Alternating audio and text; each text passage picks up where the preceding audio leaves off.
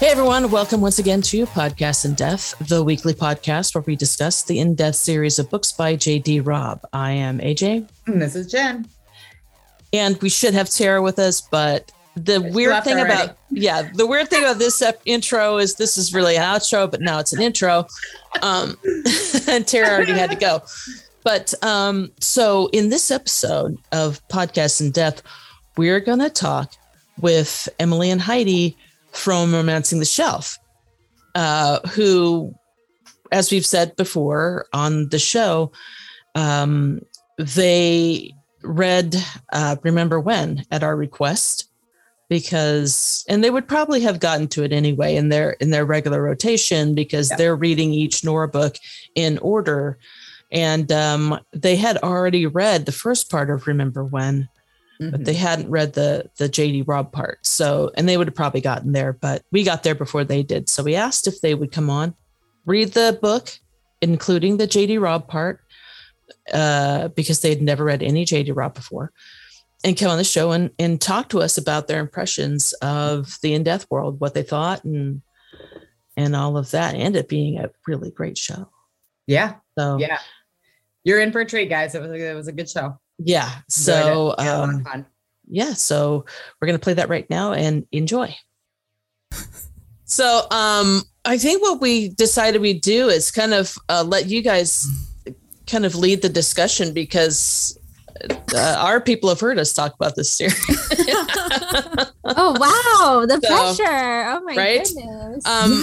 But so, to start off though, we'll probably talk about this book, the show before this, but, okay. And then play this one after. Okay. But, to start off with, people that know this series mostly know that when Remember When came out, it was a whole different thing. She's never done this before or since, where she wrote a book that's both Nora Roberts and J.D. Robb. Mm-hmm. Yeah. Yeah.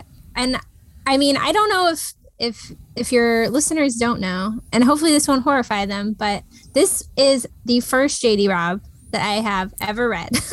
Same. Well, and that's how Jen started. Yeah. This book is Remember When? With Remember When. I started with Remember When because I was on, I was a big Nora fan, and I joined AdWolf, her message board back in the day. Yeah. And everybody was like, oh, you have to read these. You have to read these. And I'm like, it's not my thing. It's futuristic, blah, blah, blah, this and that. And then finally, it's like my voice. Yeah. Exactly. And then they wore me down, and I'm like, all right, I'll try Remember When, because, it's the Nora and the J.D. Robb, and that had just come out when I started. And so yeah, that was my intro. And, there's so many little tidbits in Remember When. I don't know if you guys noticed that when you read it, but there's so many little tidbits about their relationship that I'm like, okay, I have to go back and find out what happened here and what happened here. And so, yeah, I started from the beginning, and the rest is history. And I'm more of a J.D. Robb fan than a Nora fan these days. So, and then when you finished Remember When, then did you go back to Naked in Death? Like just start from the beginning? Nice. Yep. And then I believe Visions was the first one that was released after I started reading them. So I caught up pretty quickly. So luckily, because like you guys have 50 some books now to get through. 20 that I had. We did talk about how this book was very much a kind of a cross pollinator, you might say. Mm-hmm. Yeah. It was interesting to read because, it starts off just with your classic Nora. And so it felt very comfortable. It was like, very, very what we talk about every time we talk on our podcast. And it just felt like very comfortable, and I enjoyed the story. And then I was like, oh my gosh, what is the second half going to be like? I just had no idea.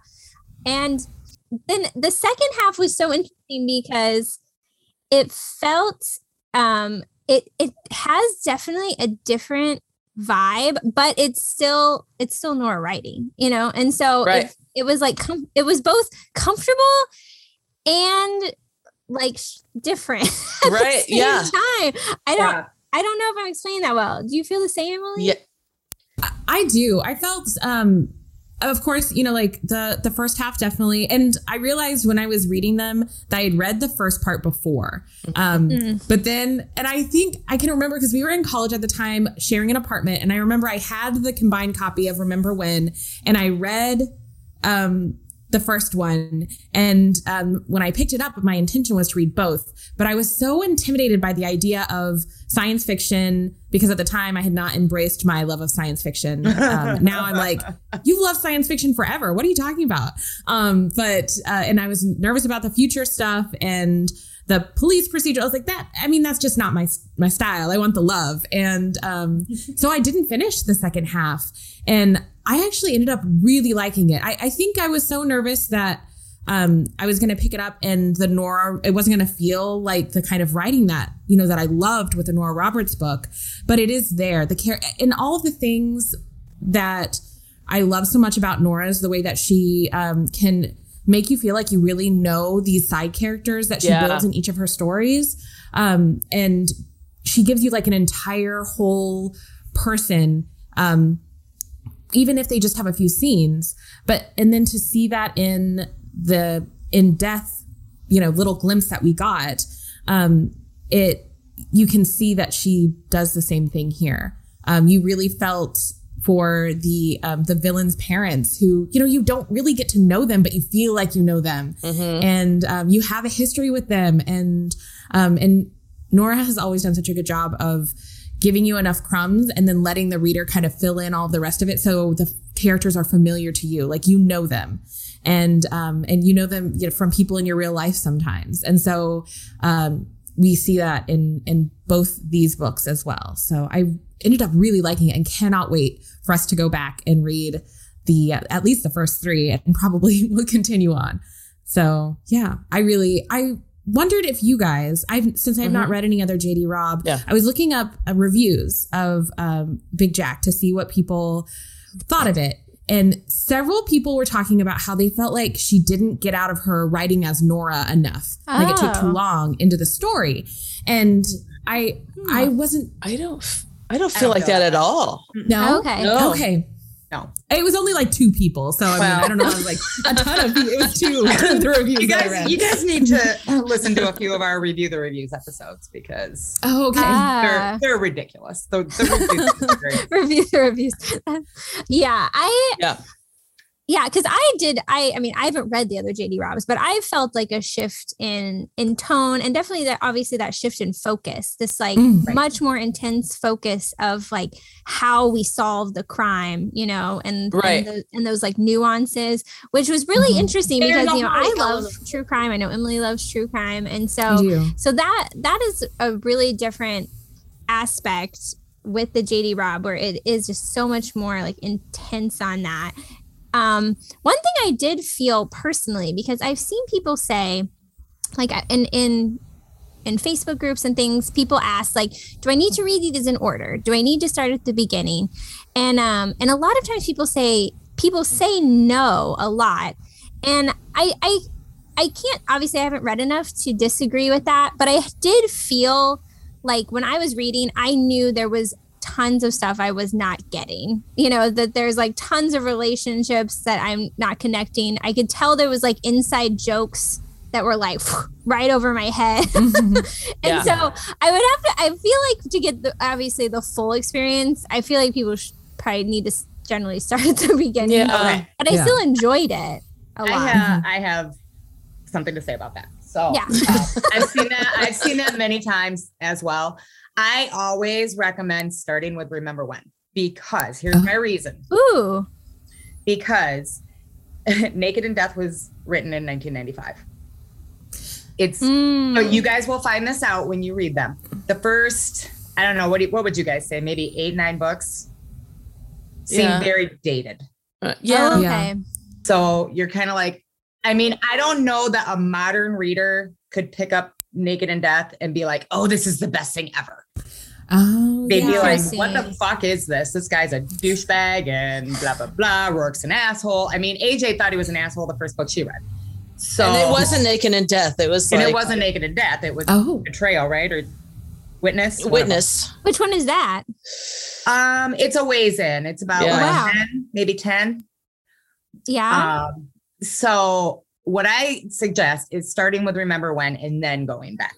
Okay. Do you suggest that for Nora fans or for anybody like starting out? Somebody starting the series out. Okay. Just so you know where they're headed. Right. Just so you know that eventually you get past all the kind of dated things and the characters do grow. They don't stay stuck in that first 3 books world. Okay. There's also like a comfort in coming back to those characters because you do meet them. And so this Remember When was not my first JD Robb. Mine was actually later in the series.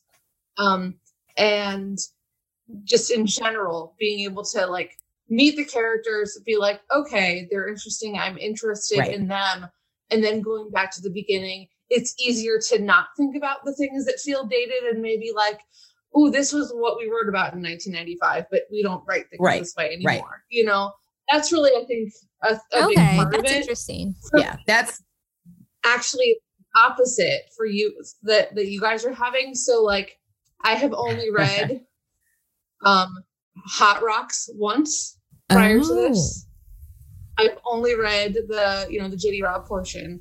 And so I've read it once. And for me, I'm coming out of a world that I know really well into one of the traditional Nora books. And I've not read many of her stuff, like many of her novels. So it's in that regard. So it's a very different feel for me. And I think it's actually probably easier to find the JD Robb feel in the Nora Roberts. I agree with that. Oh, yeah. I agree with that. Yeah. Okay. There's a lot of things that she says that she does as these characters. Now, again, like I'm not as familiar with Nora's work outside of JD Robb. And so when Lane or someone is saying something, I'm like, wow, this really feels like this. This really feels like this, but not 100%, which is how I get my feeling that I know that I'm reading the same author with different intentions. And I think that's wonderful. Yeah. So, but I was excited because I'm like, this is their first JD Robb, and this is essentially one of my first Nora. I have read probably 5 of them. So, does it make you want to read more Nora? Reading Remember When? Or? Oh, absolutely. I mean, I've wanted to read more Nora. I don't think that this was the thing that I want to read more Nora. In the Nora I have read, I've definitely liked other characters much more than these ones and been more interested. And I've only read like 5 of them. So, but I think that it's kind of cool to see them side by side and be with the characters in these different sections, like these different, I don't know what I'm trying to say, like different intentions, I guess, I think having the 2 stories connected, when we get to the future in Big Jack, which I really don't like the title Big Jack. He had like the smallest amount to do. I think it was just, it sounded good. I don't know. Well, because when she wrote it in like 2003 is when they came out, and they were just part 1 and part 2. Right. And it wasn't until like 9 years later or something that the publishers decided to split them up and sell them as separate things. Right. Yeah. And as reprints. I think that the choice though to go with those titles may have come from the fact that what's the granddaughter's name? I'm Samantha. Not good at names. Samantha named her first book Hot Rocks, and then she was talking about doing a second book, Big Jack. So that might be why they made that decision. That is because I thought it would make more sense to flip them.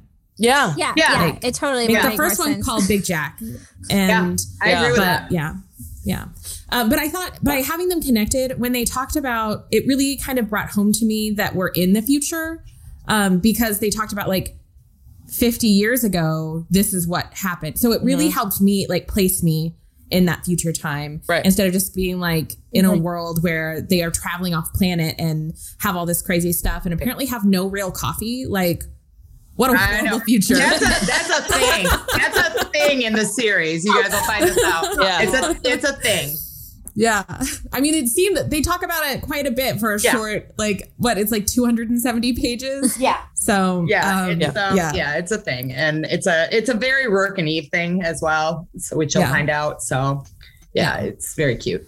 Yeah. But I found the generational the big skip really interesting because we don't really, the only other place, and you can correct me if I'm wrong, I can think that we have that is McGregor's. Like McGregor's, you get to see, you see far back, like then you see Daniel, you see his kids, you see the grandkids, but in general, you don't get this like big span of like time. Only a couple of times we've seen where we've had we see the parents' love story, and then later on we'll come back and do some of the kids' love stories. Right. We see that a few times, but that's just one generation. Right. And so getting to see, 50 years. It's crazy. Yeah. It's a big time jump. But I didn't feel, I think I was intimidated by the fact of like it being in the future and feeling so unfamiliar. But I felt very comfortable in that world. And even, just kind of getting that glimpse into it and knowing that there was a ton of things that I was missing because I didn't know where they were coming from. But it definitely made me want to know, like, where do they start out? Because you can see that Eve is still struggling with some things. And it's mentioned that Rourke is he has some sort of like new reveal about his mother that had happened. And, so I was really interested to go back and see who these two people were when they met. Because it seems like by the time we get to this one, which is, I think, 17.5 in the In-Death series. Yeah, something like that. Something like that, yeah. That Eve is starting to become more comfortable with the position that she's in economically now. Because Rourke apparently has like a lot lot of money. I think they call him a zillionaire. He owns everything to the point where it's a little ridiculous at times. You're like, well, he offered to buy her that restaurant. He's like, you like it? I'll buy it for you. Right. Yeah. Well, that's another thing that's kind of an inside joke between them. Okay. It's kind of like, oh, do you want that? And it's also a very Gage Guthrie thing. Remember, like we talked about that. There was one point in that book where he was like, I'll buy it for you if you. Yeah. I texted Heidi at one point and I was like, totally see Aletha, like completely. Yeah. Althea. Okay. Yeah. Totally see her. So it brought me back to when we talked about the Night Tale series and the crossovers that you see, because I definitely saw it. A person who you get those glimpses of Eve's really dark backstory and those flashbacks and her nightmares. It really helped us. It really helped me that we had that conversation with you guys, because you guys had just talked about, obviously you talked about our main characters. You talked about, some of her backstory. You talked about how, it's a little bit more violent, like a little bit more gruesome in some ways. And so all of that, and then and you'd casually mentioned some of these other characters. So all of that was like helpful for me, because I kept like recalling back to our conversation. Oh, I love that. And pulling. That's good. Yeah. So Heidi, I was wondering, this will be a question for everybody, but do you guys have like a favorite character besides like Eve and Rourke, or are they like, do you have a favorite side character? I actually would like to hear you guys' take on that first. Okay. Yeah. HL, do you have one? I feel like I'm still really trying to get to know people. I feel like who I got the best impression of from this one was Peabody. Right. She's like the up and comer. And I was really curious about you can tell that their relationship has grown from a different place, but I don't know what that place is. Very much so. Yeah. But I can tell, like, we've grown to here, but where do we start? But right. I also obviously really like Peabody, that she, I liked her whole, she's starting this new job and it's like her first day as a detective when they get this case. And I like that she was trying out like different outfits. She's like, I have to see who I am, like visually as a detective. And I loved it so much. That goes on for a few books and it's actually really cute. Yeah. It's like, because it's a very Peabody thing to do. Yeah. Right. And she's a real good foil to right. But I think my favorite side character, I was really interested to get to see Mira more, the psychologist, because she seems like a very interesting contrast of a person, very high end, but she was going to like the like public defender's canteen or something. So I was excited to see more about her. but I really liked the medical examiner that she was dealing Morris. with. Yeah. Really liked. So I'm hoping that there's more of that character. Yeah. Okay, good. I'm excited about it. There's several people that ship Eve and Morris. Okay. We need more Morris, we think. But no. Okay. No, there's a lot of Morris in the books. Okay. But yeah. Okay. We wish we had more. And he actually does have a book that he's a very central character in. Yeah. Okay. Yeah. Yep. Ah. Yeah. And it's such a good book. Yeah, it's a good book. So who are your guys' favorite characters besides Eve and Roark? I know there's a lot. So there's a lot. Okay. I mean, I know the standard reply is Peabody and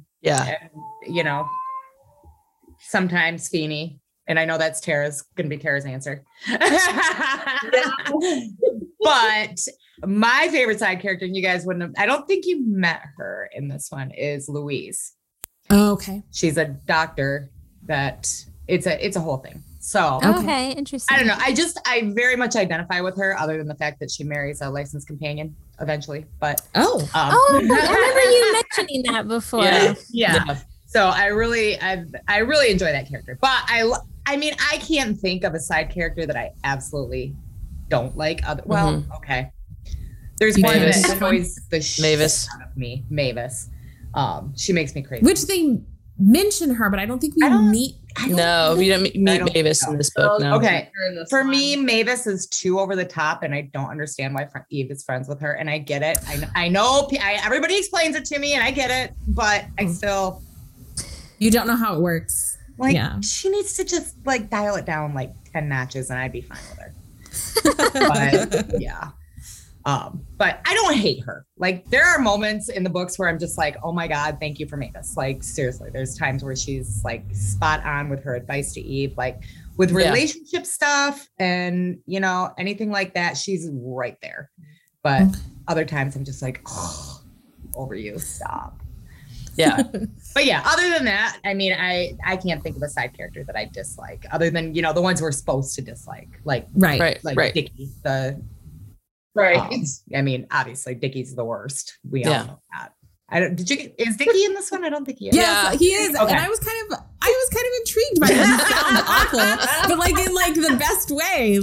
He seems to really embrace his creepy factor. Yeah. I don't know if you guys watch ER at all, but he's the Dr. Romano of the In-Depth series. It's you love him, but you also want to murder him. It's one of those things. I didn't watch ER when it was on, but during the height of the pandemic in 2020, I went back and watched their smallpox pandemic episode. Oh God! Oh my God! I was if things are not scary enough, let's do this. Right. I also read a bunch of stories that, a bunch of books that were about the end of the world. I don't know what that is. A terrible decision.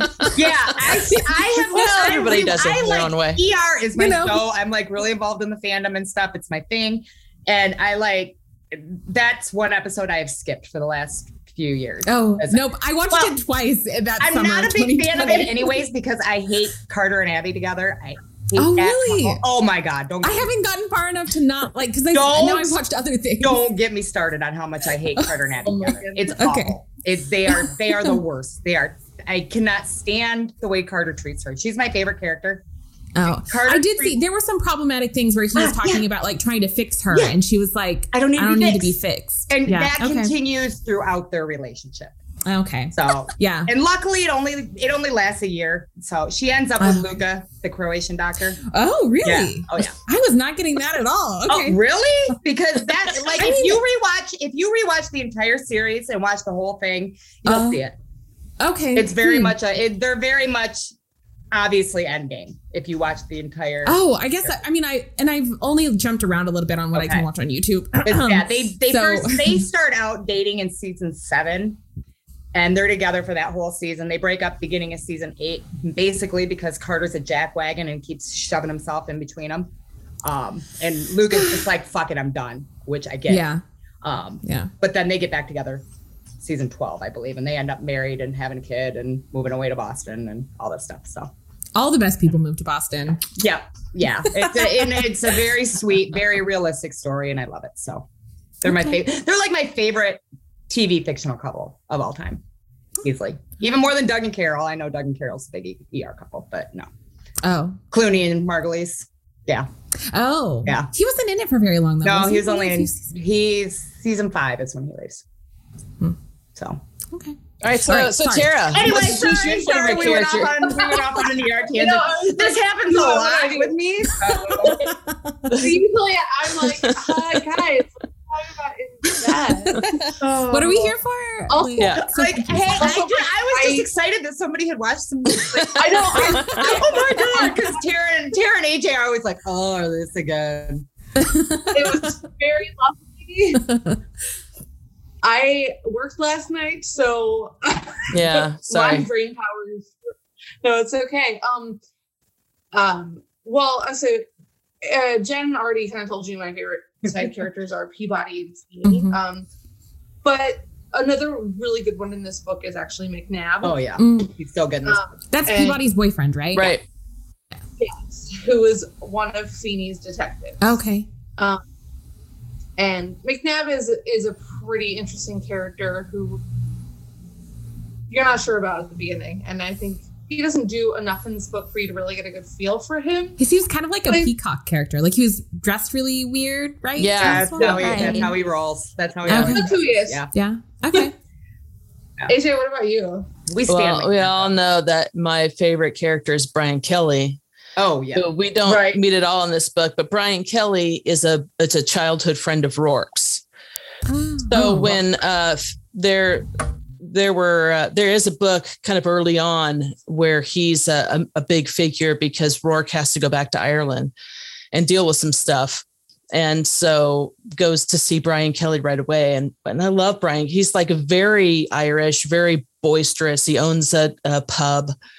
And, he's ride or die for Rourke. Rourke goes over there and says, okay, I need to go and lean on this guy and break his fingers. And Brian Kelly's like, okay, let's go. Oh, I mean, so that's what I look for in a friend. Yeah, exactly. Yeah.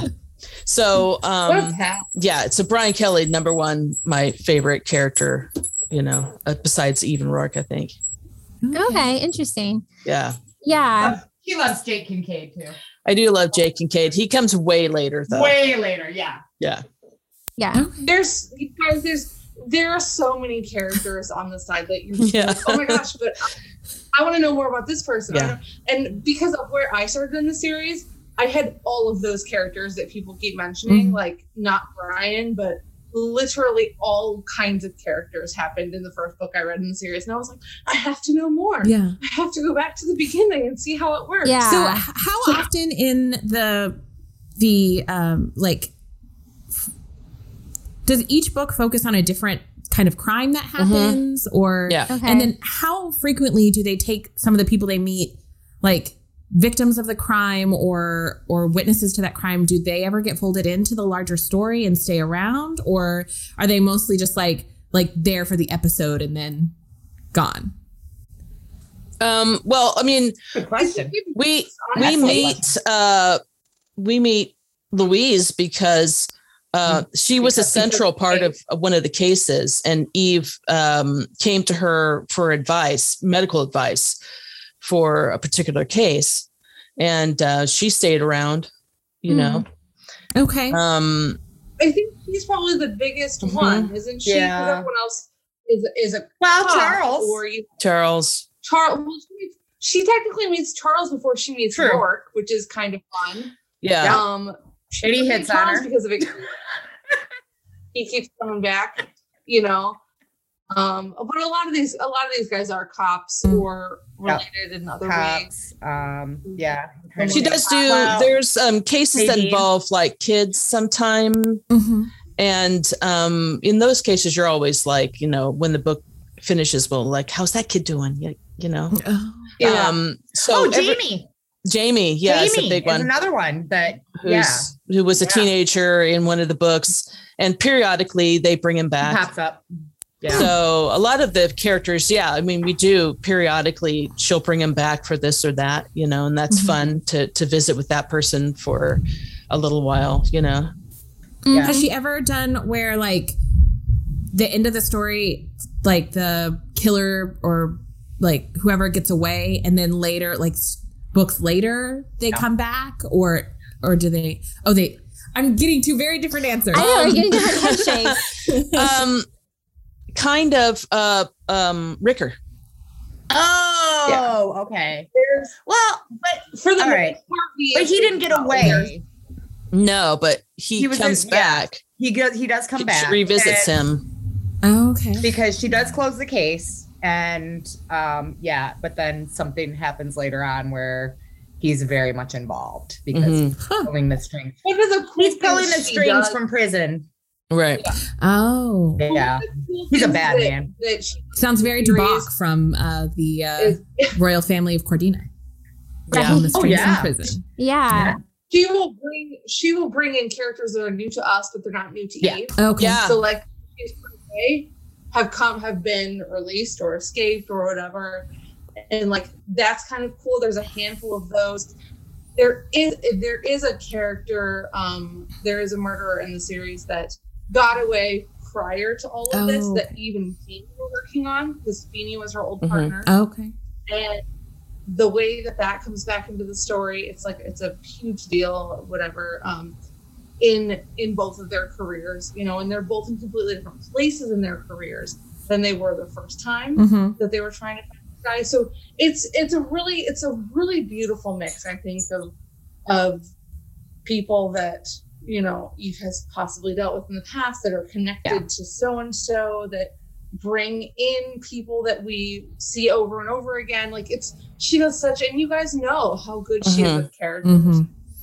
She gives us witnesses and victims and just tiny interactions with characters. We're like, we like this character. We're never going to see them again, but we like them. Yeah. So, I was interested to see more of Samantha and to know that like we don't get to find, like, Samantha doesn't have, an ending. And in so many of her Nora stories, those side characters, you get to see them kind of have like their own happy ending wrap up. Yeah. And so to know that Samantha's just out there in the world. Did she write Big Jack? Did she fall in love with someone whose name was not Chad Dick? Like, right.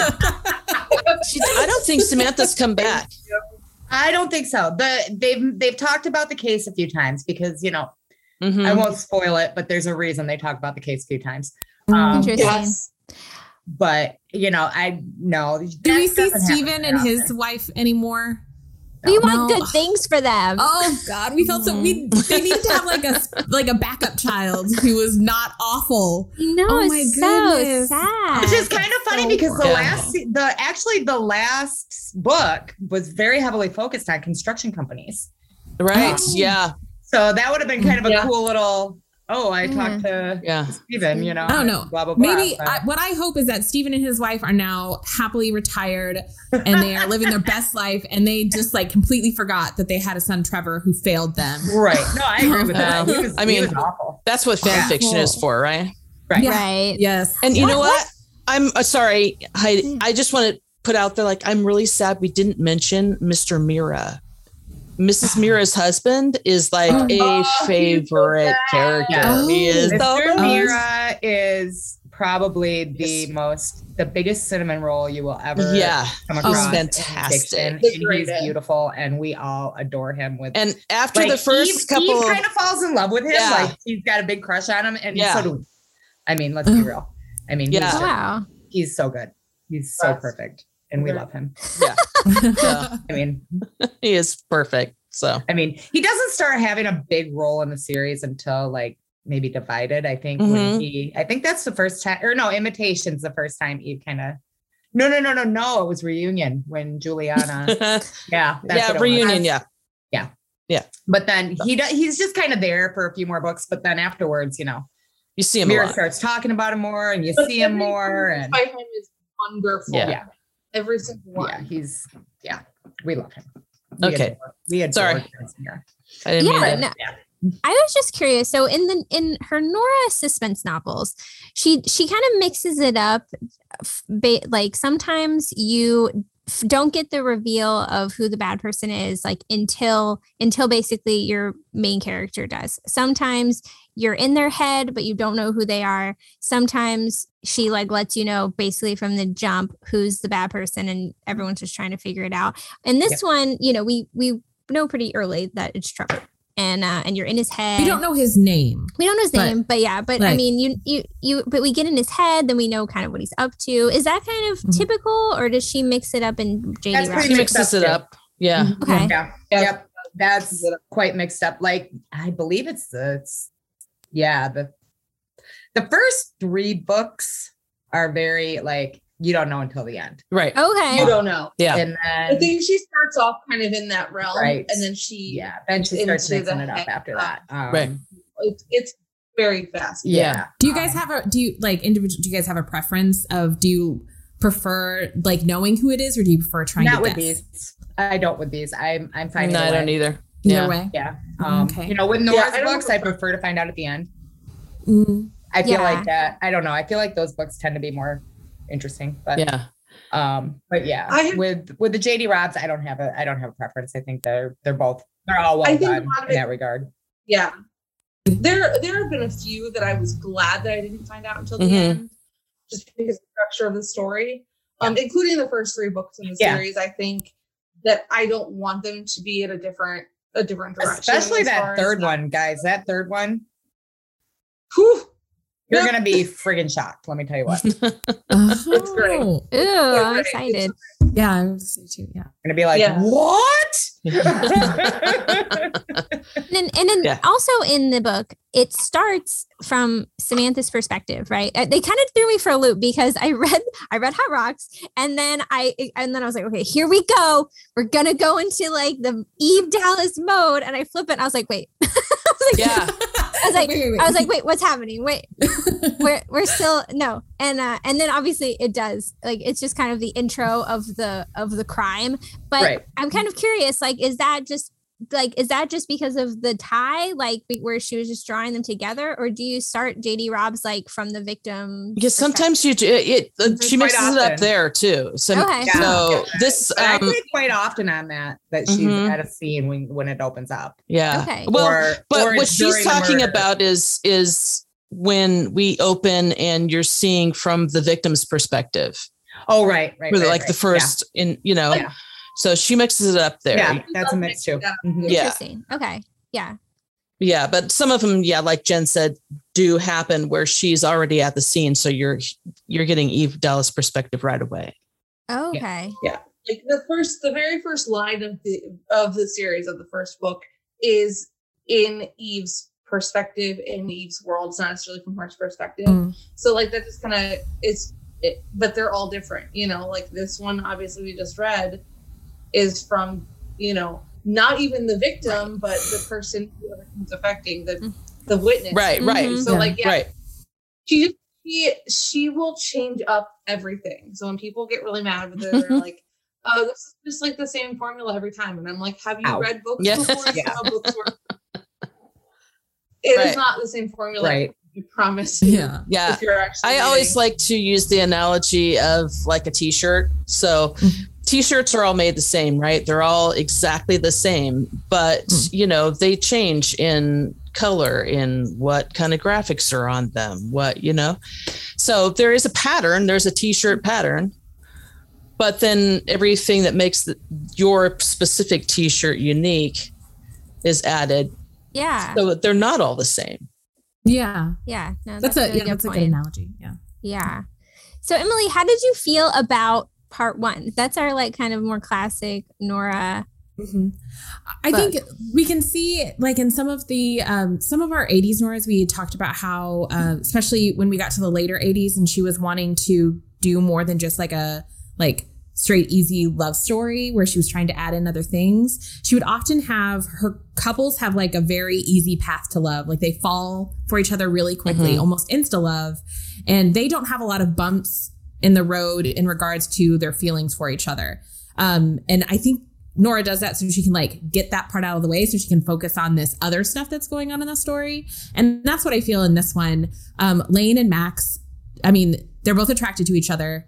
There's a little bit of like, should I give in? Yes, I'm giving into this attraction. Like, I mean, she doesn't even finish the thought. Like, she's like, yeah, she goes and seduces him, which is she does, which is a little a little unique in our early 90s realm. Yeah, it's only happened like a handful of times that the lady has been, like the instigator in those things. So, right. So yeah, she definitely, they had more of like an easy path to the two of them becoming a couple. And then it was them trying to, like, they team up and they're trying to, you know, be a team against these outside forces. So I believed Lane and Max as a love story. I liked that Max seemed to have, that's his name, right? It's yeah. Okay. Yep. I was like, that's right, but is it right? So I really liked, you could see that he had he grew up in a happy home. He had a very stable, it seems like, childhood and home life, and he has a stable career. Like, he was the kind of the rock in the situation, and Lane definitely didn't have those things. And she had to, which kind of made me admire her even more. Like, she had to kind of overcome those things to make the life that she wanted.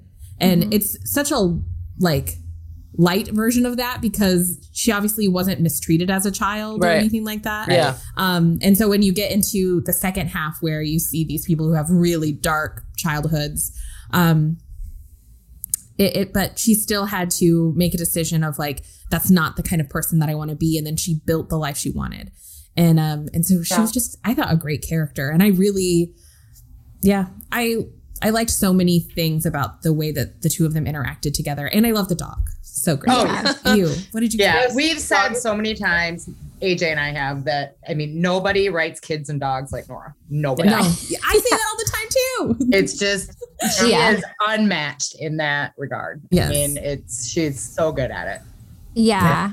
And you'll meet, I don't know. Yeah. You met Galahad even Roy her the cat. And he is the most entertaining cat ever. And we love him. So cats are pretty rare in the Nora world. She's not a big cat person. She doesn't do cats very often. There's a cat in the Donovans. There's a cat in the the witches always have cats. Yeah, you just throw it in the witch. Three sisters, there's a couple, and yeah. She's like, witches have cats and everyone else has a dog. Right, exactly. Most of the witches also have dogs. They have like a cat, and then they also have a dog that looks like a wolf. Right. You always have your giant wolf dog. There's no tiny dogs. And in Death, it's really interesting because the way Eve gets this cat is that this cat belonged to one of the victims. Yeah. And it was just there. And the daughter of this victim was like, I can't take the cat because it'll remind me too much of my mom. And Eve's like, what do I do with this cat? Then she ends up just keeping it. Yeah. I liked how she talked to the cat. Like, I don't know. So the way that she did it was just. Yeah. That happens quite often. Yeah. So. Yeah. Yeah. And we didn't have Somerset in this one either. No.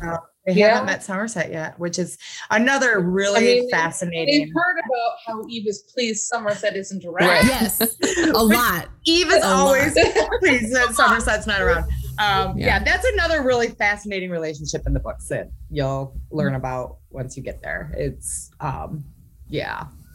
like it starts out very adversarial and they kind of learn to understand each other and get along, but then they still get to the point where, I mean, even in the latest book, she throws a couple shots at him and it's just mostly like they do it out of habit these days. And okay. It seems like Eve has to like grow into all of her relationships. They like we just we rub each other the wrong way and then grow into something. Yeah. And that's what, I mean, she's a tough person to get to know, I think. But once you do, she seems so obviously like a creature of habit that she likes. Oh God, yeah. Like the fact that when Peabody says like, I may even try new hair. And she's like, why would you try new hair? Then I have to try to get used to new hair and you don't like it. So then you get new hair. Right. And Too much. She's like, just leave the hair. Yeah. And that's such a thing. Like that is how she functions. Exactly. It is. That is very funny. much so. Right. Yeah. Absolutely. So, Heidi, I wanted to ask, so this was a pretty short Nora. It's 250 pages when we're talking about Hot Rocks. Mm-hmm. Did you have any heart flutters in Hot Rocks? We always ask about heart flutters at the end of our episode, so I thought, I mean, I wasn't taking notes. I mean, I remember, there were things I liked about Max and Lane's relationship. Sorry, I have a cough. All right. like we got to see them like having to like form these compromises through like all these different steps of this mystery, because it was like, because obviously she had her father and Max is like, well, that guy should probably be in prison. And she's like, but he's just my dad. So they had to like work through that. I love how you put that. That's so great. He should probably be in prison, but it's my dad. Yeah. Well, yeah. And that's basically the dynamic. Yeah. Yeah. Yeah. So they have to work through that. It's like, what should we do with the diamonds? What should we do with my dad? And so they had to kind of work through all these things, which maybe that's how they got accelerated their relationship, because I think they knew each other a week and then they were like, we're getting married. Yeah. Yeah. But you know, but I'm trying to recall. Do you have a specific heart flutter? I do. Tell me it. It's strange. I mean, well, all my heart flutters are mostly domestic moments anyway, so it's not like any sort of romantic moment at all. So her father, when her father first like breaks into our house, which is how her father like comes to see her, is he breaks into our house all the time.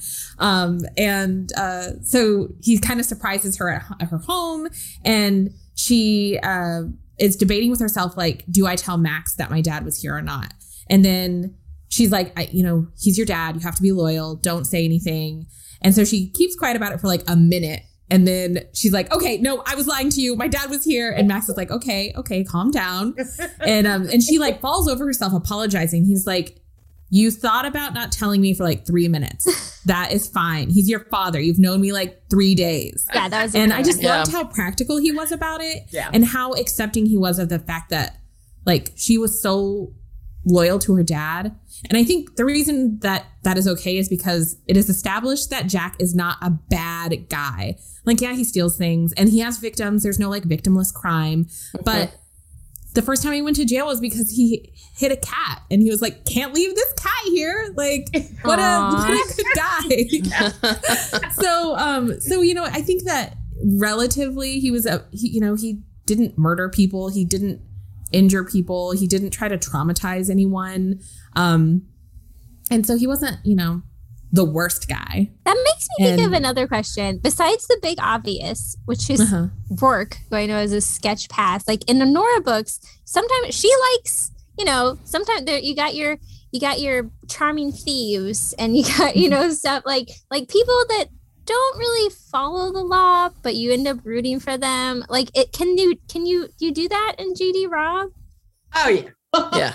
I mean, Rourke is your main character. Right. And is so, yeah. But he's reformed now, right? No, he was doing tons of illegal stuff. Not at the beginning. Okay. Not at the beginning. Okay.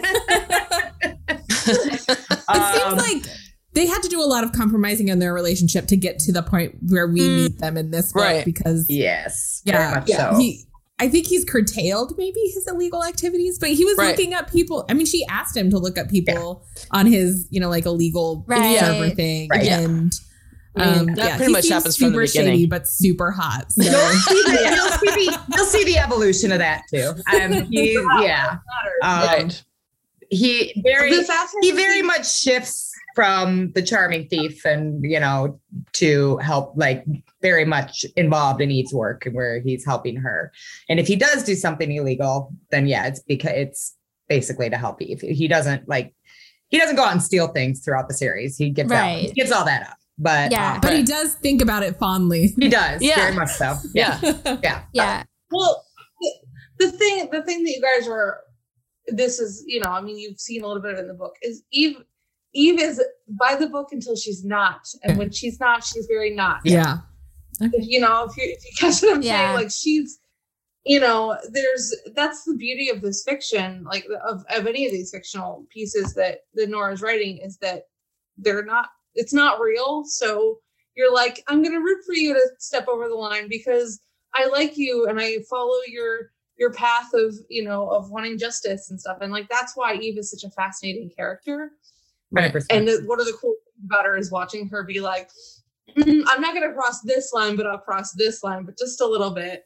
So it's not about Rourke being a reformed criminal. There's other little things that happen here and there. And you're like, okay. Yeah. So again, it feels probably very much like any of the others that, any of Nora's books, because you guys just said that there are people that Just kind of let's go. Yeah. I mean, yeah. Right. A lot of jack off out there. Yeah.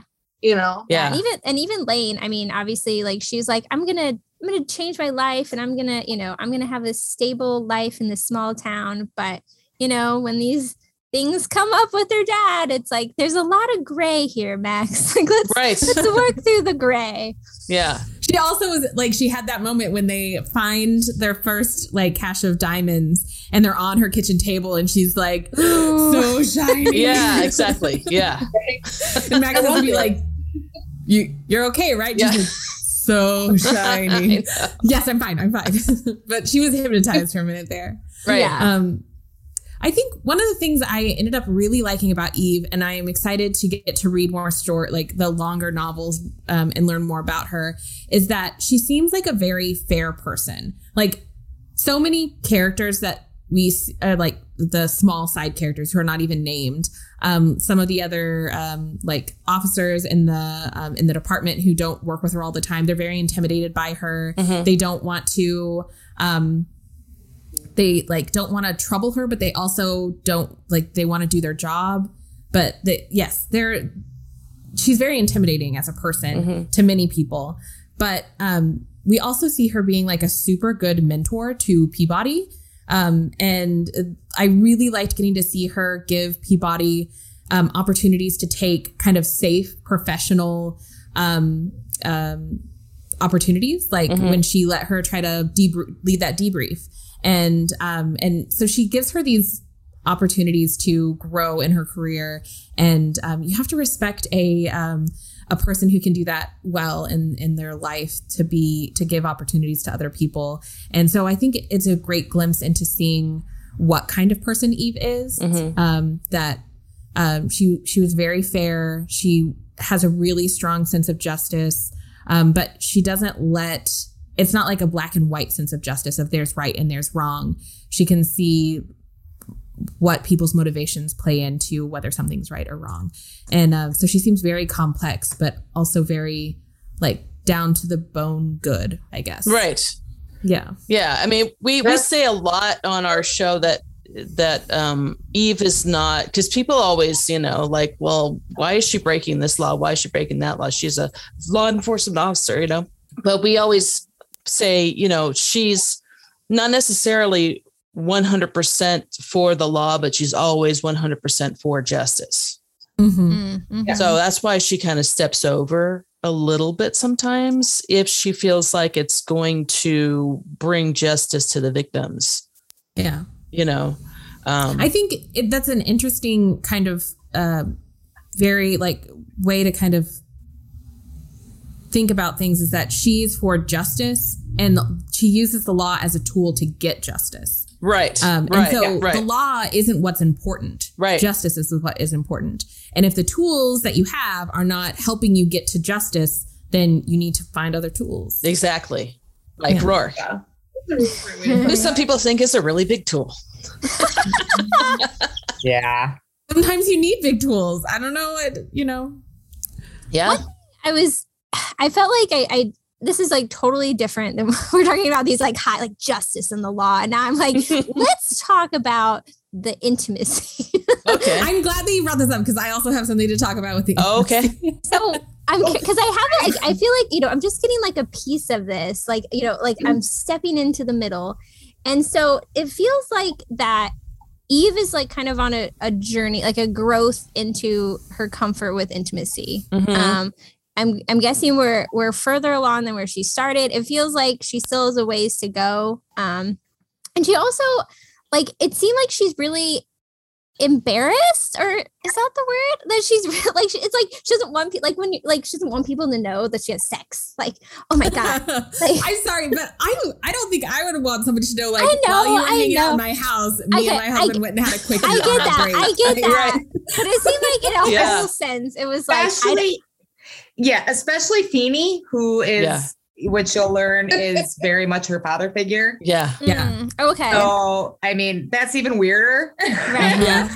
Okay. Yeah. I was imagining, like, just based on his name, Feeny, I was picturing the Boy Meets World, Mr. Feeny. And I was like, this is so awkward. This is so awkward. So awkward.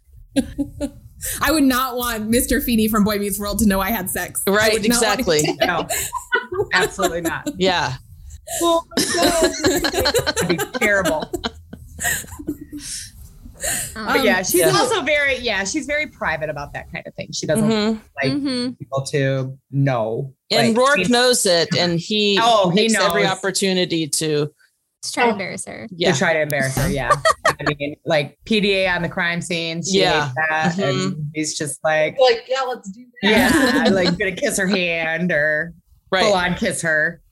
Yeah, stop that. Yeah, I liked that it seems like one of those guys that would be like, I'm allowed to tease you all I want because I'm doing it out of love. But if anybody else tried it, he'd be like, what the fuck are you doing? That's my wife. Yeah. I mean, he is, but he's also, there are other characters that can talk to Eve like that. Like McNabb, Brian Kelly. Yeah. Brian Kelly. I feel like he knows who the Eve and Rourke inner circle are, but anybody outside of that circle, he would absolutely like, it's like that whole sibling, like, I'm allowed to make fun of you, but nobody else is. Right, like, right, exactly. There are certain people, like, I'm allowed to because I love her, but you're not allowed to because who are you? Right, right. Yeah, that's 100% right. Yep, absolutely. Yeah. I also liked in this, I don't know, obviously, because I haven't read any of the other stories if she's had this realization before, but there was a certain point in their story where she realizes that he knows her really well. And it's when they're having like a video screen chat and she sees like, she can tell just by the look on his face that he's annoyed about something and he's got a headache and all these other things. And she realizes like, oh, and I know him too. And so I really liked getting to see kind of that glimpse into like her realization that they really do know each other and that that is a type of intimacy besides just like physical intimacy, but that emotional mental intimacy. Yeah. And so you see that she's on that journey as well. Yeah. Oh, right. Yeah. It's slow going, but she gets there. Mm-hmm. How long are they supposed to be like married at this point? Just over a year. Just now. Yeah. Oh. Mm-hmm. Okay. Still in that honeymoon phase. Which I'm sure there's Eve to think about. They had their 1 year anniversary. What about 3 books ago? It's reunion. Yeah. 2-3 books ago. Yeah. So 2 books. Yeah. So yeah, they're heading on 3 now. Yeah. In Death Time moves very slowly. She does it how she lays it out is a book is another month or 2 ahead in Death Time. Wow. Yeah. Just a time to solve the case. Mm-hmm. Yeah. Yeah. That's interesting. Wow. So while we're talking about physical intimacy, things like that, our kind of most recent big episode that we did was the Donovans Part 2. And when we talked about Charmed, we talked a lot in our episode about how Anna and Boone have sex on the stairs. And we talk on and on and on about how like that would be so uncomfortable. Nobody really does that. And then I was reading Remember When and I was like, oh, they have sex on the stairs too. Like apparently it happens in romance way more than I thought. Like these 2 books, like kind of right at the same time, both have sex on the stairs. Yeah. Well, I mean, it kind of made sense for In Death fans who had gone through the whole series. You know, the reason that Somerset, who we've talked about previously, isn't there is because he tripped on the stairs. Oh. And broke his leg. Oh. And is Somerset their butler? Yeah. So Somerset is he's a complicated character because Somerset was actually a sketchy character back in the day. He was living in Dublin when Rourke was a boy and basically took Rourke in. He's Rourke's surrogate father. Right. Oh, okay. Yeah. Okay.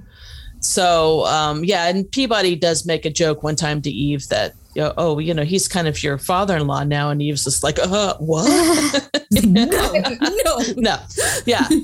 But there's their relationship is so complicated, but like Jen said, but you could tell they really care about each other, but they just don't want to say that just because the relationship, you have that person that right away, like, for some reason you thought hated you and they thought that you hated them. And so even though like maybe later you're friends, you're still kind of like, okay, they hate, you're antagonistic friends. Right. Like that's your friendship. Right. Yeah. Yeah. And there's one specific, me and my brother-in-law.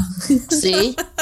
So you do get that feeling later on in the books that they are kind of becoming more comfortable, but they're still kind of standoffish, you know. So there's several really great moments in the books where that comes out, you know. When Somerset breaks his leg, he's got to recuperate, and they hire a nurse to come in. And the nurse comes in and tells him she's very strict, and he's being very horrible, you know, to everyone. And there's big argument between he and Rourke, and you know, at a certain point, Eve pushes everybody out except for Somerset, so she can have a private talk with Somerset and say, like, you got to see how what you're doing is affecting him, you know. And so they have this discussion, and it's a really sweet moment because she gets ready to leave, and he calls her back. Somerset calls her back and says to her, like, the nurse won't let me have the cat. And Eve is like very, like, she doesn't know what to do. Like, she's not, doesn't look at him directly. She looks somewhere else, and she's like, you want the cat? And he's like, well, I don't see why I can't have the cat. And, you know, and she's like, you want the cat, you get the cat. And she leaves, you know? Yeah. So it's not a touchy feely, like, oh, okay, I'll get you the cat. It's like, okay, I'll take care of it. Yeah. And then she goes out and tells the nurse, he gets the cat. He gets period. the cat. Yeah. Like, yeah. Stop telling me can't have a cat. Thing. And that kind of dynamic, that's so Nora. Like, she's had so many characters that we've read in the Nora side where on the outside they're just like tend to be kind of like hard people, but she's good at somehow she like shows those edges, you know, where you know that they actually care, or they're like marshmallowy centers. That this is how I show my love. Exactly. By being grumpy to you. Right. Yeah. Right. And that's totally Eve. Yeah. Yeah. Yeah. Yeah. I have to say, I'm like so excited to read the first 3 books. Heidi and I are going to read them. I think like in the end of November, maybe, or that's great. We're reading them soon. Yeah, we're not gonna be encroaching on your guys' like full territory. We're gonna read the first 3. No, that's great. We're gonna read the first 3. And we're gonna talk about them. We've kind of encroached on you guys' territory a little bit, a couple of our episodes. So you know, we know the experts are already out there. But after we talked to you guys, that I'm so excited to listen to yours. Yeah, and hear because I'm super excited for that. Yeah. I mean, that's so cool that you guys are finally getting there. I think I said earlier, like I was so intimidated by the future part and the like, what if I don't like JD Robb? Like, will that be a betrayal of Nora? Right. But I'm so excited now. Like after reading Big Jack, I'm so excited. And you guys have prepared us mentally. Like we know, but you know, but we've been reading like 80s Nora and 90s Nora. So I feel like we're like pretty ready. Yeah. So, if you're like in that mindset, I think you'll be fine with Naked. Yeah. Like I said, you know, I think I just feel like a modern reader, like somebody in their 20s coming in and beginning the series would be like, what is this? Like, I don't. And also, like, if I read a lot of things that have just recently been published, and then I go back to read, I'm like, oh, this is very, very old, especially in romance. Right. The romance that's written about like today, there's so much more consent and so much more emotional discussion, and men are allowed to have feelings. And when you go back to some of the 90s stuff, like dudes can't have feelings, and they all change. Like they're angry and they change. That was the 80s. Yeah, they grab you and kiss you, and that means they love you. Yeah, they were grabby. They were angry, and Rourke was all of those things. All of those things. Yeah. Well, the fascinating thing about Rourke and Eve, though, is that he's more open with his feelings than she. Yes, like very much so. Yeah, very much. I felt that way just from like this little glimpse that we got of him, that he like at no point ever was Eve going to be the one who would try to advance their romantic relationship. That if anything was going to happen, it was going to have to have been from him. Yes. So, it was definitely going to have to be from him. Yep. Yeah. So when we had our crossover back in June, I think is when we did that. Yeah. May or something. We had talked a little bit about like read-alikes for In Death. Right. And you had given us a Suzanne Enoch book. Right. Do you guys have any other like read-alikes? Because I was getting strong vibes from of something else that I had read when I was reading this one like short work. I was really feeling, oh gosh, I think it's, I thought I had it, but now I can't remember if it's Karen Marie Moning or Cheryl Kenyon. Which Karen? The Fever series? I think so.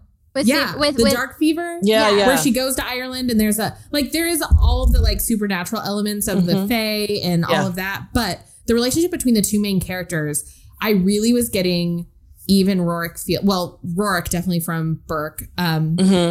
But the kind of by the end of the series, Mac is much more of a dark and like twisty character. And I definitely felt some Eve vibes from that. But where she starts off with, like, I'm reluctant to tell people, like, if you enjoyed In Death, read this one. Because she starts off such a, like, candy cane in the beginning. Yeah. But she goes on this epic, you know, like, character growth journey and completely changes. You know, all of the trauma that she has happens in that time span of the series. And before that, she had such an easy childhood, really. Right. But then horrible things happened to her. And so the character that we have at the end definitely reminded me, like, was giving me the Eve vibe. Yeah. I mean, I guess I would say that it's kind of opposite with the In Death series. Yes. Yeah. Yeah. That Eve is getting... She's getting softer. She's getting to be more human. Yeah. Right. I don't think Mac ends up in a place where she's like not... She just has a lot more protective layers. Right. But what I'm saying is... to have to survive in this new world, but... Yeah, Eve starts out very guarded, like,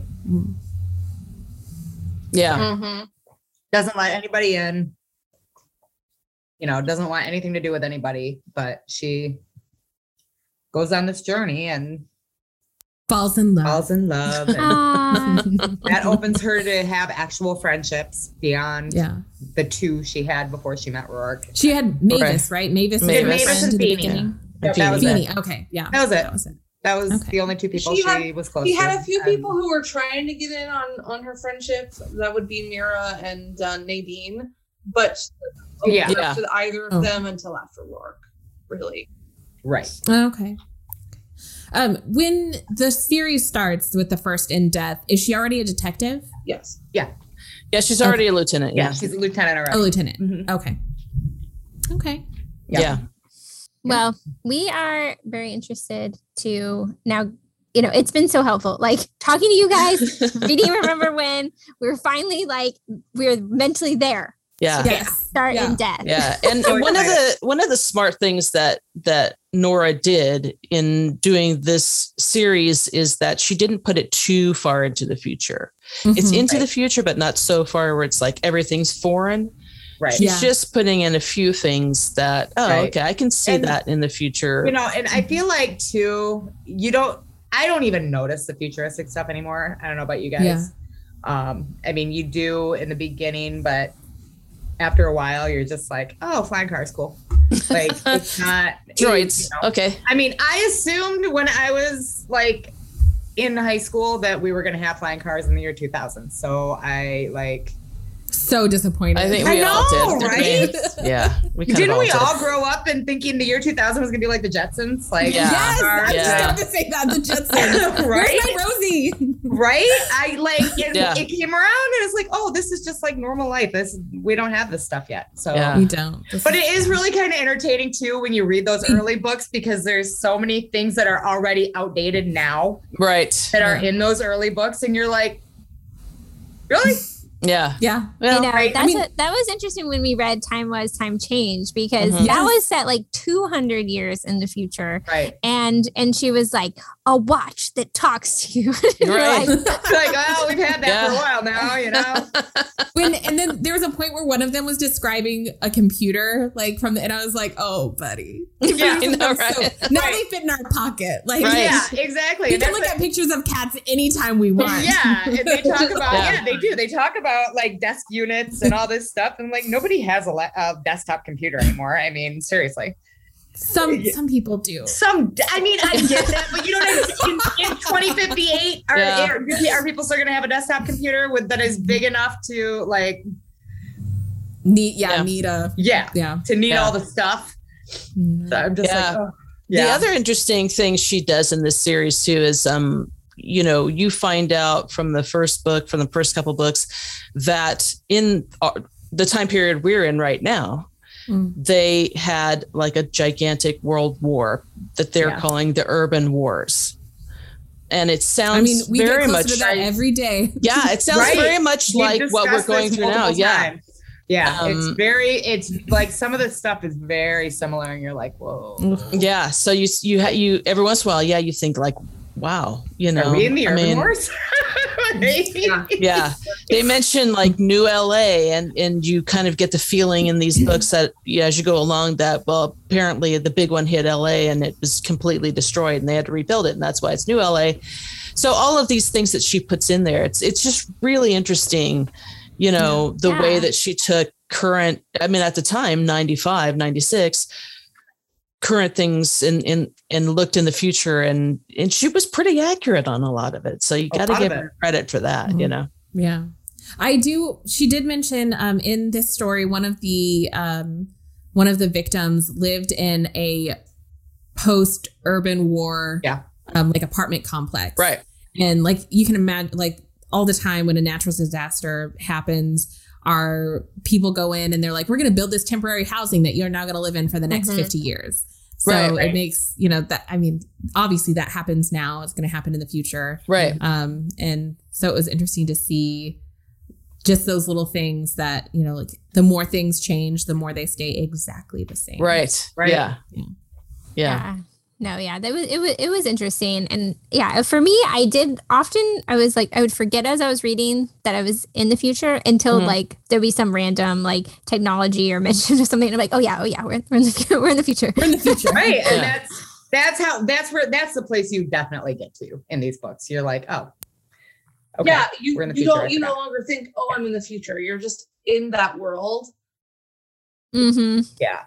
Yeah, because these are often like futuristic sci-fi, and I'm like, not really. So, the bottom line is, if somebody out there is like really intimidated because like Emily was like, oh, it's future, and I don't know, that's not even an issue, because you get comfortable with it. It's really, easy to kind of get into it and something to very easily adapt to it. Yeah. Very. I think especially for people who are Nora fans, if you've read her stuff, she writes really wonderful settings. Like you feel like you're there, and they're very immersive. But no matter how great she writes her setting, the true thing that all of her stories are character driven. And so if you can connect with the characters, you're going to love her stories, because they're all so character driven. And I definitely see that translated into the small part of In Death that we have read, is that it's about the characters, even more so than her Nora stuff, because you're going to live with these characers for 50 books. I cannot believe it's 50 books. I know. Nuts. Yeah, it is really, and that's just crazy. 50. That's just 50. Well, 52 now, right? 53. Yeah. 53. Yeah. So, that's 53 full length books. There's also, we're not counting the novellas. And so has she written many novellas in Death? And I believe Remember When is included in that count. They see that as a Nora novel with a J.D. Robb sequel. Yeah. I don't think they're counting it as part of the 50s. For a while there, she was doing novellas a lot. Yeah. She hasn't done one in a long time. And the interesting thing about her novellas is each one of them brings in a lot of paranormal. Yeah. Oh. Which is brings weird. Paranormal into J.D. Robb? That's what I'm saying. Episode on it. Yeah. It's crazy. It's a lot of paranormal stuff. And you're like, in the 90s, she wrote a series of like novellas, like parts of anthologies that are all very paranormal. Like one has like werewolves in it, and I liked that lots of magic and and we're going to be reading those next year. I think. Yeah. I think next summer. It was Wolf Moon. Was that the Wolf one? Moon is that one? Yeah, I liked that one a lot. Yeah, that was good. And so she has a lot. Like her novellas there are very paranormal, but in the late 80s, early 90s, she wrote a couple of novella length things, but I don't know if they were actually called novellas. Right, Heidi? I don't know. I mean, yeah. I mean, like Temptation, that was novella length. Right. I don't know at the time. I mean, silhouettes were so small. Yeah, they were tiny. So small. Yeah.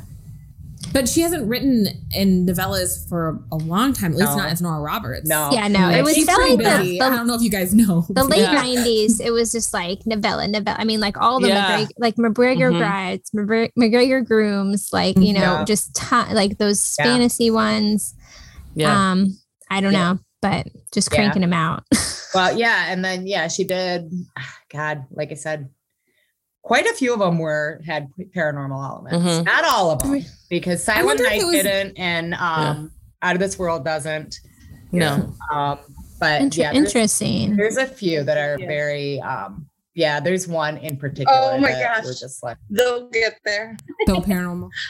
I was not expecting that. So usually it's like, okay, this is all, you know. No, I have to scam go. I or whatever. Okay. Oh, bye, Karen. I mean, bye to all of you, but good to see you guys again. Yeah. Mostly to us. Okay. She's gonna see us again in 2 days. Talking to you. But I have Basic Snitches. We're recording it. Oh yeah. Yeah. Okay. Do that. But, okay. Go all be right. a snitch. I'll talk to you soon. But thank you so much. It was so good to talk to you guys about this. See you later. Yeah. Thank you so much. All right. Bye. Bye, Tara. Multiple podcasts. I don't know how she does it. I know, right? how she lives her life. I swear to God. Yeah. Truth. So yeah. Anything else? Any other questions you want to ask? Anything you're curious I about? don't have any. It's been so I mean, I keep saying it, but it really is helpful to have this like these talks with you guys. I feel like it also helps like when we like run into JD Robb fans, like I feel like I understand them. Like when we run into like when we were in Boonesboro, you know, we ran into like JD Robb fans, you know, and I feel like oh, we know we understand you. We understand you. We get it. I still think we need to do that trip, AJ. Yeah. Maybe in a few years we'll go stay in the Even Rourke room, the three of us. Right. Oh my gosh, we had so much fun, and the Even Rourke room smells so good. Yeah, I think I bought the Even Rourke. Yeah. So each room has its own scent. I mean, like just like it did in the books that she like. When we were there, we hung out in the library quite a bit, and we would read sections of the Innsboro series out loud to each other when they would describe like building the certain rooms. We stayed in Marguerite and Percy, and so when they talked about like several scenes happen in Marguerite and Percy, and so we were reading those out loud to each other. Yeah. But it was crazy how same they were at like the descriptions that she wrote in the books 10 years ago. But it doesn't feel old. Like it's so clean. And it smells so lovely, and it feels so cozy and like home-like. But those beds, I dream about. We talked about how we like dream about those beds. Oh so you guys should definitely go. It was. We thought of you guys while you're there. The breakfast was so good every morning. It was so good. But yeah, it was a great trip. Totally worth it. We're hoping Ryder there.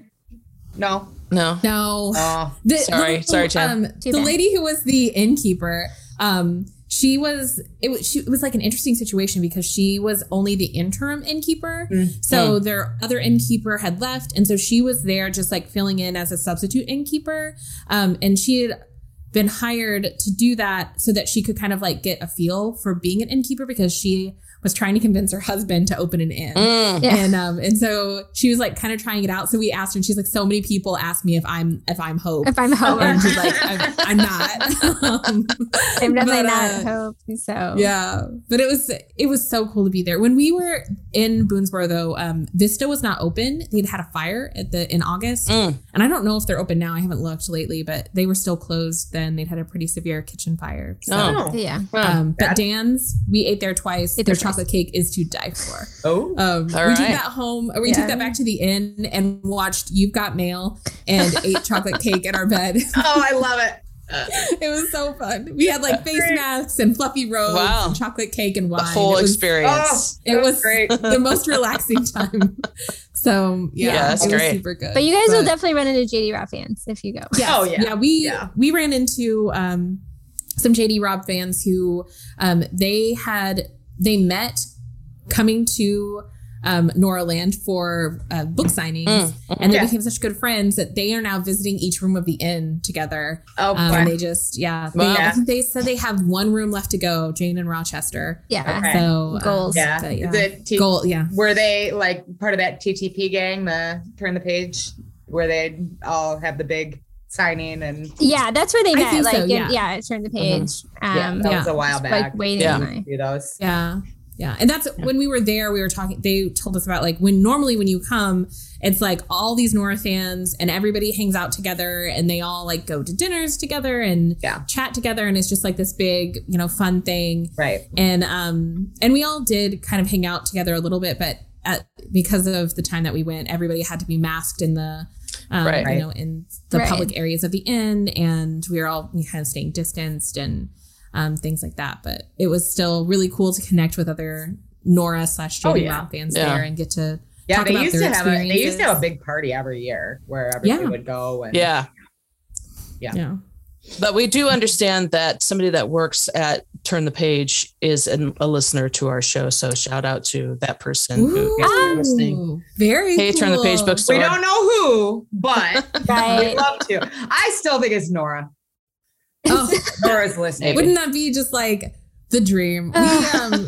We went to Turn the Page, I think every day we were there. Yeah. Just because, so we put this person probably saw us skulking. Like we spent so much time just like staring at things. They were like, we were like taking pictures of like every book. We were like quizzing each other. They probably have tons of people doing that. I'm sure everybody does that. You're fine. We did have this while we were in there one day, this group of people came in. And they were like, hey, we just wanted to know, like, could you guys give us any recommendations of places to visit in town? And they were like, okay, well, have you gone to the gift shop? And they're like, yes. And then she's like, okay, did you go to the place next door to the gift shop, the little store? And they're like, yeah. And she's like, and did you eat at Dan's? And they were like, yes. She's like, you did it. Good job. Small town. You did it. Good job. I love that. But great. All of the staff at the gift shop and then also at the bookstore were super great about giving recommendations for things outside of town to do. Right. We got some great recommendations for restaurants in Shepherdstown. People talked about Frederick or Fredericksburg. I can't remember. Yeah. Apparently there's a great chocolate place there. So Heidi and I already want to go back, of course, and try a different room and also try out the chocolate place. That's on my bucket list. I don't know about Heidi, but your bucket list is my bucket list, Emily. Thanks, HL. Yeah. Well, we really appreciate you guys having us on. Yeah. It's really fun. It's always fun to have you guys on. Always fun to see you guys. Sure. Yes. We'll find something else to. Well, definitely after you've read the first three. Yeah, after you've read the first three, we'll have to come back on and we'll get your impressions then too. After you've read the whole origin story. Yeah. Well, it's coming right up. I'm literally finishing Born in Shame like this week, and then I'm starting Naked in Death. So. When are those episodes coming out? That's like one of my favorite trilogies. It'll be the end. It'll be the end of the year. In December is the Born Ins, and then we have to wait do that long.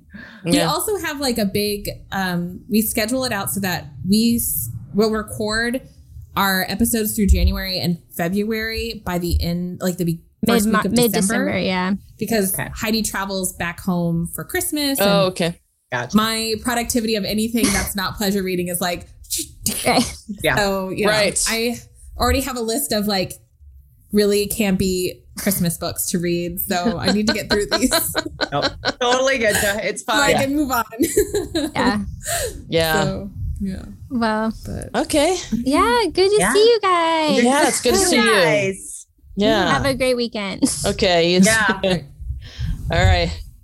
Bye. Bye. Bye, guys. So that was great. You know what? The big thing is you're always concerned about like, yeah, but is that person going to like it? Yeah. You know? Yeah. And they did. So yeah, because some people don't. I mean, I've given it to people that they're like, it's not for me. Right. But I had a feeling, you know. I did too. And it'll be fun. Being big Nora fans, I had a feeling that they would like it. Yeah. Mm-hmm. And it'll be fun to listen to their show when they get to there. Yeah. To listen to the shows, you know, about the first 3 books. Absolutely. That'll be really fun.